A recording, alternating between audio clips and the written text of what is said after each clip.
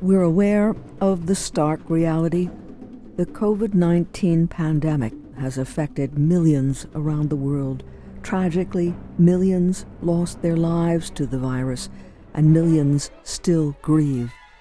The lives of countless individuals have been changed forever, as we know. Many choosing to move or change careers, basically forced to confront the very meaning of their lives.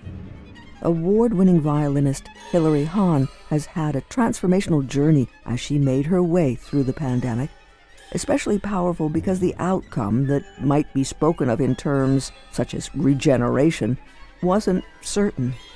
She speaks of passing through fire and of surviving, transformed through the difficult process rooted in the recording of this album titled Eclipse. Eclipse. The image is just right. Take the moon and the sun, all is well until we perceive the darkening of the skies as the moon begins to pass in front of the bounteous giver of life, until the point of total eclipse when the world is thrown into darkness. Animals, birds, and humans are filled with intense fear. Is this the end? And yet the moon passes over and the light is restored in a rebirth of sorts.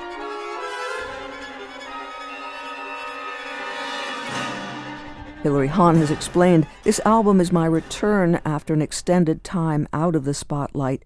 Rediscovering my voice felt like the time following an eclipse.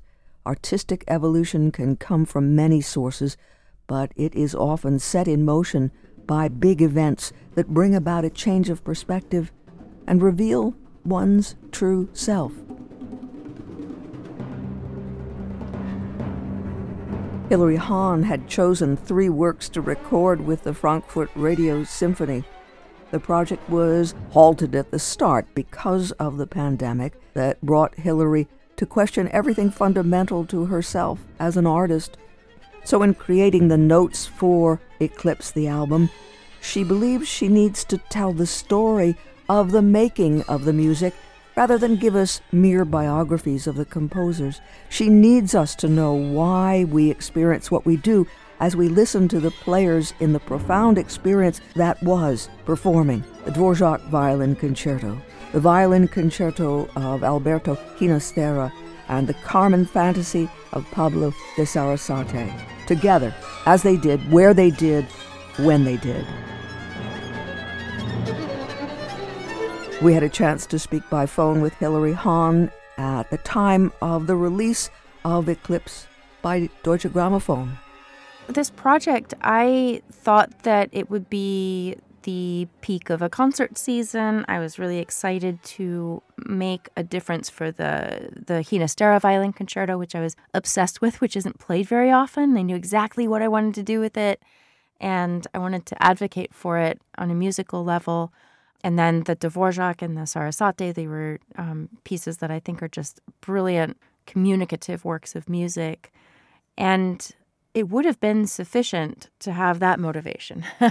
That would have been sufficiently rewarding, and I would have found meaning in that. But then everything shut down, and all of my preparatory concerts, they just faded away, and I was left with both immense relief that this project was still possible, because it was something I did not want to lose, and that you can't necessarily plan again. It's sort of, you seize the moment, you plan a project, and to get everything else back together to make it happen another time just doesn't usually work out. So I was so relieved and happy that it was possible, and then completely overwhelmed because I had no idea how I would do it.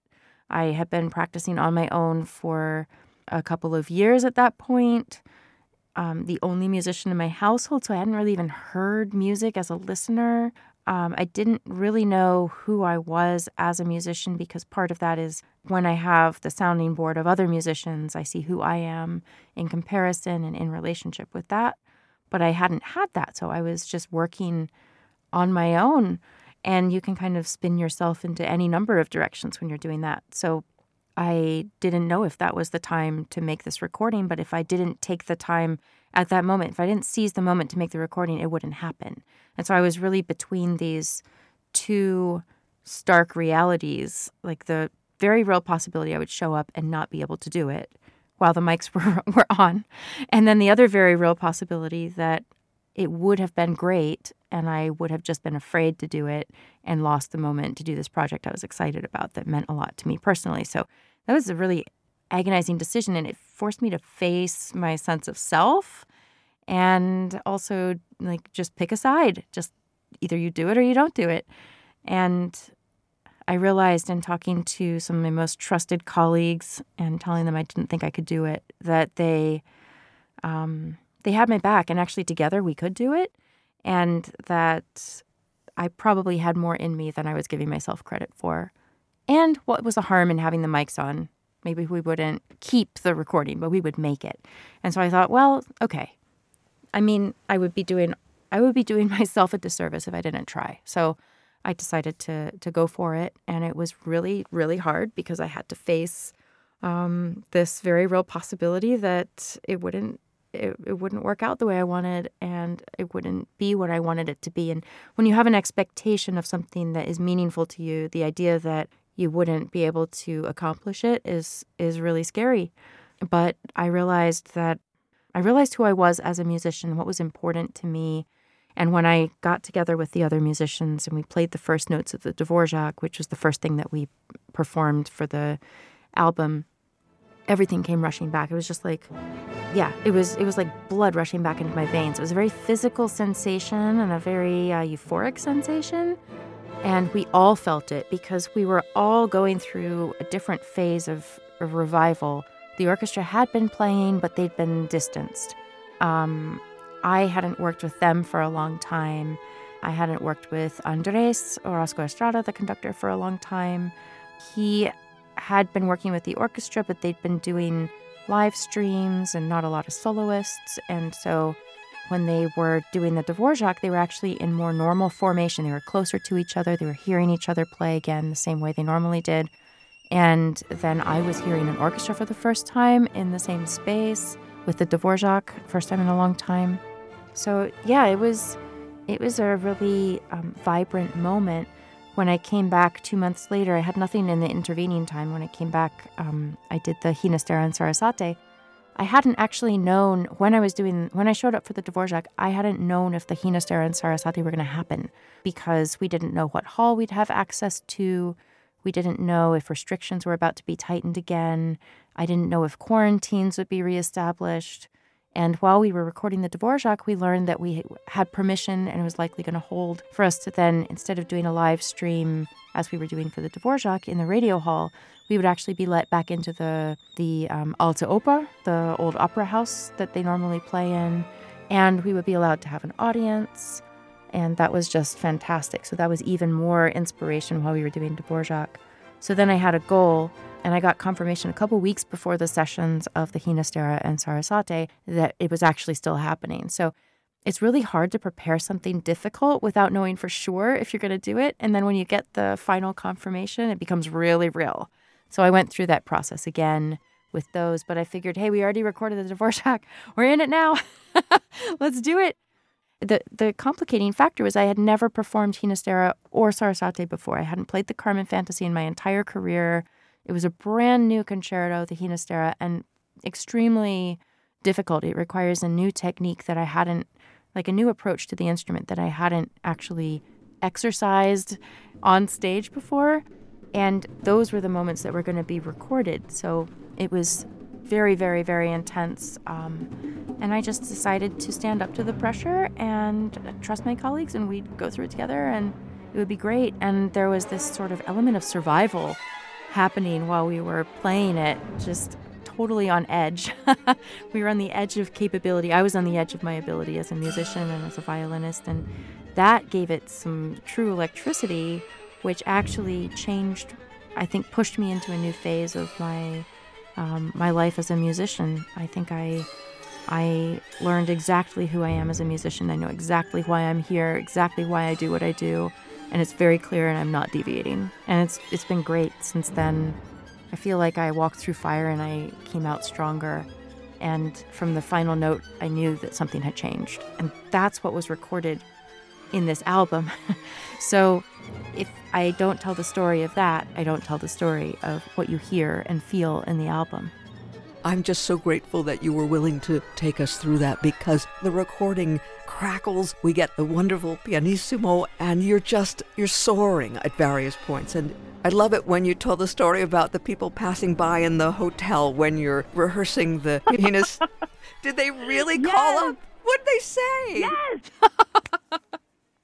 Yes! It was German. They were outside, so it was summer, and I had the windows open because there's no AC in Germany. It was June, and it was really hot, and I was just practicing in my sundress, and the Ginastera has some really difficult passages that sound great when you can play them really well, but when you're 99.9% of the way there, they don't sound too good.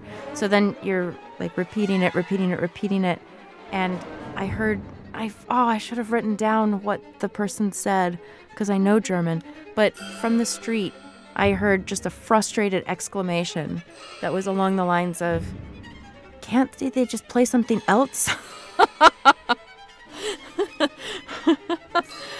It wasn't that Ginastera is hard to listen to. It was that I was not playing it particularly well, and I was repeating it because I needed to play it better. And it was just one of these moments that's an uncomfortable moment in the music that resolves, but I wasn't resolving it because I was practicing it. And yeah. And for the Carmen, though, I was there practicing the Carmen the same trip. So same situation. And I noticed people would stop on the street and kind of stop and listen because concerts weren't really happening. People were still distancing on the street, and they enjoyed hearing moments from the Carmen Fantasy float around. I had a colleague who was staying in the same hotel who just checked in with me on the concert day. He was like, so are you going to be practicing in the afternoon? Because I need to take a nap at some point. And I was like, okay, I'll close the windows. And so it was just like music and life all connected. But that's real courage. You persevered, and you must have, leading up to this event in your life, this time of your life, you must have had those moments when you dug down and you took the risk. So thank you so. I find that as an artist, risks are almost never a mistake. That's a place where you can really go for it, where if you don't go for it, that's the biggest risk. That's when you're not authentic, and that's when people disconnect from what you're doing. When you go for it, whatever it is, then people see exactly who you are, and it really connects.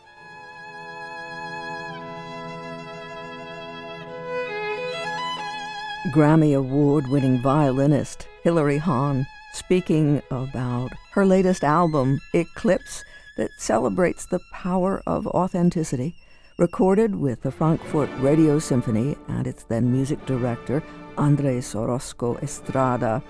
And it features 3 works: the violin concerto of Antonín Dvořák,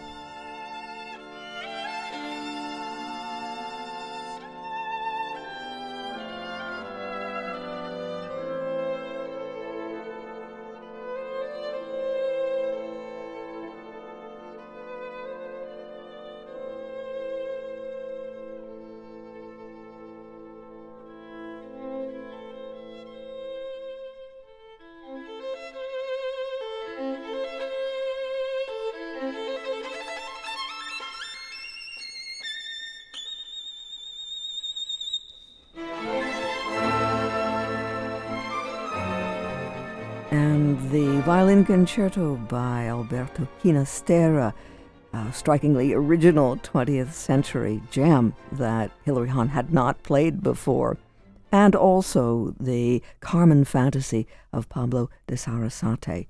The album was released by Deutsche Grammophon on October 7th on CD, 2 LPs, and digitally, including a Dolby Atmos version, and we spoke with her leading up to that October 7th release.